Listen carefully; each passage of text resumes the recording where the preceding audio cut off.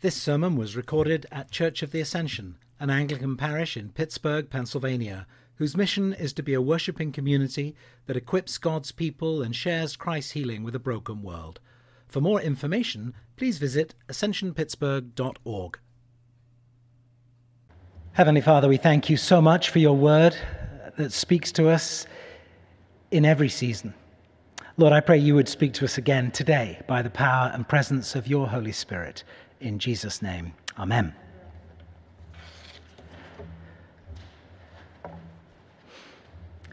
Where are you from? I get asked that a lot. I'm never quite sure how to answer it. Usually I ask people to guess, which is actually great fun because they guess amazing places. Sometimes I say Pittsburgh. After all, it's been my home for the last more than 17 years. I could say Pennsylvania. I've lived in the state for nearly 24 years. Or should I say what most people expect me to say, which is, of course, England. Although that doesn't satisfy people because then there's usually a follow-up. Oh, which part? Well, do I say Cheshire, the county where I grew up? Or Manchester, the city where I first worked and had my first home? Or should I say Shropshire, where I lived before coming here? And half of you don't even know where Shropshire is, so after the service you can look it up. It's kind of tricky when you move around. Jesus understands this. If he'd been asked where he came from, I wonder what would he have said? Would he have said Bethlehem because he was born there? Would he have said Nazareth, where he grew up? Or would he have said Egypt, where he first lived? I doubt many of us would pick Egypt as the place where Jesus was from, but it is where he spent the early portion of his life. This morning, we're going to take a fresh look at 3 vignettes from St. Matthew's Gospel that tell us about Jesus' early life on earth. There's the flight to Egypt, the slaughter of the innocents, and the return to Nazareth. So first, the flight to Egypt. Verse 13 of our reading today. After they had left, the they, by the way, is referring to the wise men who had just visited Jesus in the house where Jesus was staying in Bethlehem. And those wise men had been warned in a dream not to return to Herod, and they'd gone back to their own country. After the wise men had gone, Matthew tells us that the angel of the Lord appeared to Joseph in a dream and said, "Get up, take the child and his mother and flee to Egypt and remain there until I tell you. For Herod is about to search for the child to destroy him." Why Egypt, do you suppose? Well, there are a number of possible reasons. First, it wasn't so far away. It was about maybe 75 miles to the border. There were also many other refugees from Palestine in Egypt at that time. Indeed, it's thought that there were possibly as many as 1 million Jews living there at that time.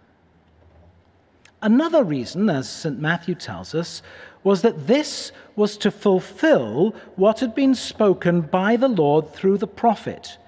"Out of Egypt I have called my son."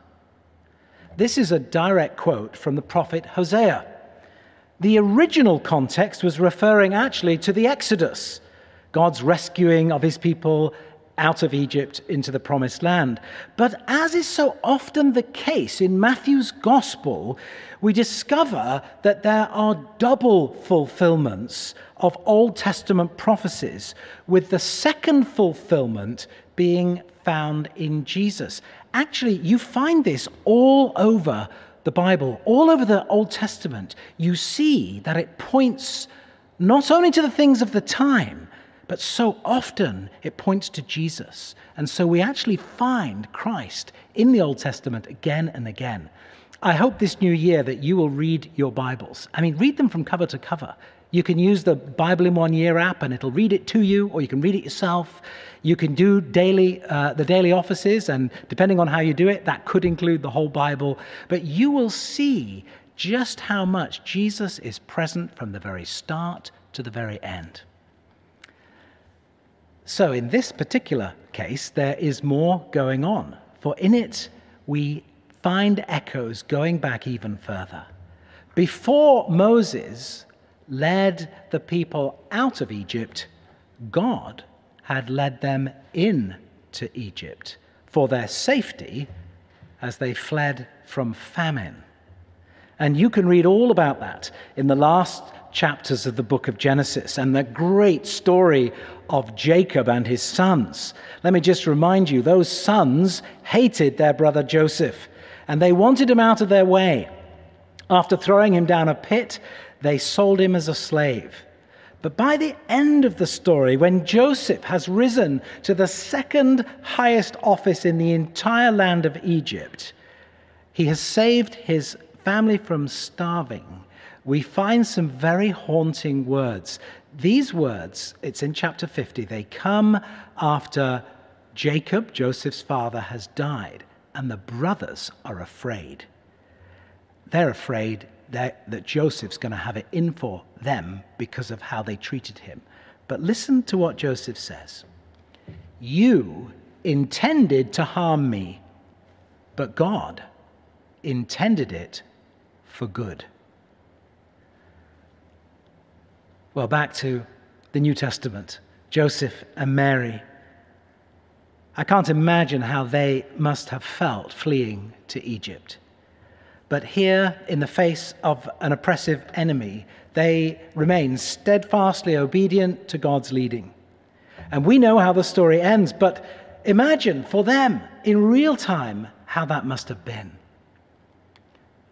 When we face setbacks or find ourselves on the receiving end of people who intend us harm, people who sin against us, we should remember that even those things that are intended for harm, God can use for good.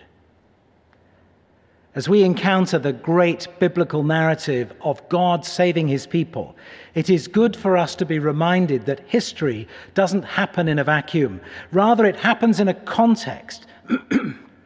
And with God's story, we see time and time again echoes of previous events. Events that tell us something about what God is doing in our world. In these few verses from Matthew today, we find a striking parallel between Jesus and Moses. Both men spent their earliest days in the land of Egypt. Both saw the suffering of others, and both went out to lead their people out of captivity. Well, that's the first vignette. The second vignette I want us to notice this morning is the account of the atrocities of King Herod, which is sometimes referred to as the slaughter of the innocents. Herod's order to have all the boys under 2 killed was a heinous act of cowardice, fueled by fear and power. He was a particularly nasty piece of work. Herod killed his own wife and 3 of his sons. Josephus, the ancient historian, tells us that Herod left strict orders that the notable men of Jerusalem be killed when the news of his own death were announced, to make sure that there be lots of grief and weeping and wailing throughout the land. Can you imagine? Tragically, acts of brutality such as these have been repeated time and time again over the centuries since. We've seen it in the purges of Stalin, the genocide of Hitler, the ethnic cleansing in Bosnia and Rwanda. And today, countless Christians are persecuted for their faith. As we ponder the violence in our scripture reading and in our world today, we are reminded that notwithstanding that violence, with God, there is always hope. The ultimate purposes of God are sometimes revealed even in and through terrible suffering along the way. Now, of course, grief and suffering are never trivial. St. Matthew is not saying, oh, it's not so bad. Not at all. In fact, he references another prophecy, this time from Jeremiah, now again doubly fulfilled. A voice was heard in Ramah. That's the place where Jacob's wife, Rachel, was buried. Wailing and lamentation. Rachel weeping for her children. Now that was true in the Old Testament, and it was true at the time of Herod's horrible edict. Just as Rachel wept as the people of Israel were led into exile, so here Matthew pictures that great matriarch of Israel weeping over the slaughter of these latest innocents. And yet, in the midst of the tyranny and the selfishness and the senseless killing, there is hope. The tears will be turned to joy. The mourning will come to an end. God hears the weeping of Rachel, of every mother, of every parent, of every person. And he's not deaf to the cries of injustice today. He will come again in great power. So even in the midst of the weeping and the wailing, we are reminded that our God is sovereign. The one whose name is holy, Jesus the Savior, though in need of protection as an infant, is no longer weak or helpless, and the living God is bigger than any Pharaoh or Herod, terrorist or persecutor. Herod, like every sinful person before and since, could not thwart God's plans. And so we come to the third vignette this morning, the return of Jesus from his Egyptian exile. What becomes clear is that Jesus did not return to take on a pathetic dictator like Herod. Rather, Jesus returned to take on and destroy the ultimate enemy, the final enemy, death itself. Matthew tells us that this return of the Holy Family to Israel is once again a fulfillment of Scripture. There he made his home in a town called Nazareth, so that what had been spoken through the prophets might be fulfilled. He will be called a Nazarene. The fact that Jesus went to live in this rather unimpressive town is another fulfillment of Old Testament prophecy. In Isaiah, it's prophesied that the one to come will be like a twig from the stump of Jesse and will be despised and rejected. So, if Jesus were asked, "Where are you from?" and he said, "Nazareth," well, that was about as unimpressive a place as anyone could ever wish to come from. Later in his life, people actually mocked him for that. Can anything good come from Nazareth? In these three short scenes of Jesus' infancy and early childhood, Matthew shows us how each part has been prophesied, and how in this extraordinary tapestry woven through the Scriptures, God has been working his purposes out in order to bring salvation to the world. This Christmas season, we once again give thanks that Jesus, who began his life as a refugee in Egypt, leads us out of captivity, out of being slaves to addiction, sin, and even death, and into eternal life.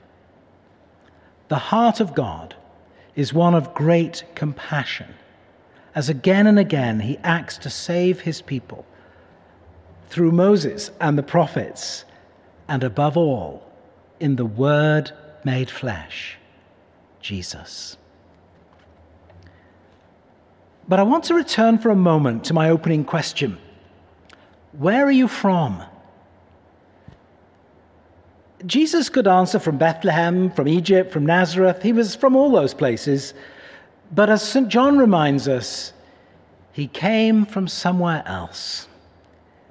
Jesus was with God in the beginning. Jesus came from heaven.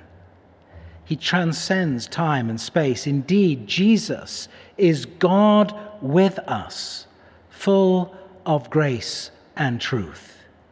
He is the great I am. He is God. So where does this leave us? How will you answer the question, where are you from? And I want to say this, ultimately, the question that matters this morning is not actually where are you from, but rather, who are you? From where do you get your identity? Is your identity caught up in where you are from, where you grew up, the school you went to, your work, your achievements, the grief that you bear? Are you defined by your gender, your sexuality, your past, your upbringing, your failures, your money, your marriage, your divorce, your children? These things are powerful. Often they do, to some degree, define us. But should they? Are we not more than any of the things, people, or events that shape our lives? As we reflect on who Jesus is, I hope that at the start of this new year, you will take a moment to reflect very deeply on who you are and whose you are. For the truth is, you are a person who is made in the image of God. Everyone who turns to Christ can say, I am a child of God, adopted, loved, forgiven, healed, restored. Sure, you have a past, where you are from, what you have done, or what has been done to you. These things will have affected who you are today, of course. But your true identity is found in who you are in Christ. Whether like Herod you have power and prestige, or like the wise men you have great learning, or like Mary and Joseph you are practicing faithful obedience, the humbling, leveling truth is that all have sinned and fall short of the glory of God, and we all need a Savior. And so, with the shepherds, the wise men, together with all who have ever lived and will live, we are summoned to kneel at the feet of Jesus our Savior. And it is from the security of knowing who we are before God that we can make sense of our past and have hope for the future. After a year like no other, we do not know what this coming year will hold. There is much to be hopeful about, and there continues to be much uncertainty. That is true for the world, for our nation, and for us individually. What will 2021 bring for you? Will God call you to a new job, a new home, a new school? Perhaps you are right where you're meant to be. Maybe you have unfinished business to attend to. Maybe you are to work afresh at putting right that which is wrong in a relationship, at home, or at work, or in the church. Maybe God will call you to take on a new responsibility. Maybe God will have you rest a while and sit in His presence and ponder all these things in your heart. Maybe this year will be your last. At the start of a new year, there is so much that we don't know. But of this we can be sure. The God of Abraham, Isaac, and Jacob, the God of Moses and the prophets, The God who has acted in history and in time is the God and Father of our Lord Jesus Christ, and he is Lord of all. And to all who receive him, who believe in his name, he has given the right to become children of God. As his children, no matter where you have come from or where you are going, you can know his love, his leading, his presence with you from this day forward. With St. Paul, as we read earlier in Ephesians, this is my prayer, that your love may overflow more and more with knowledge and full insight to help you determine what is best, so that in the day of Christ you may be pure and blameless, having produced the harvest of righteousness that comes through Jesus Christ for the glory and praise of God. Amen.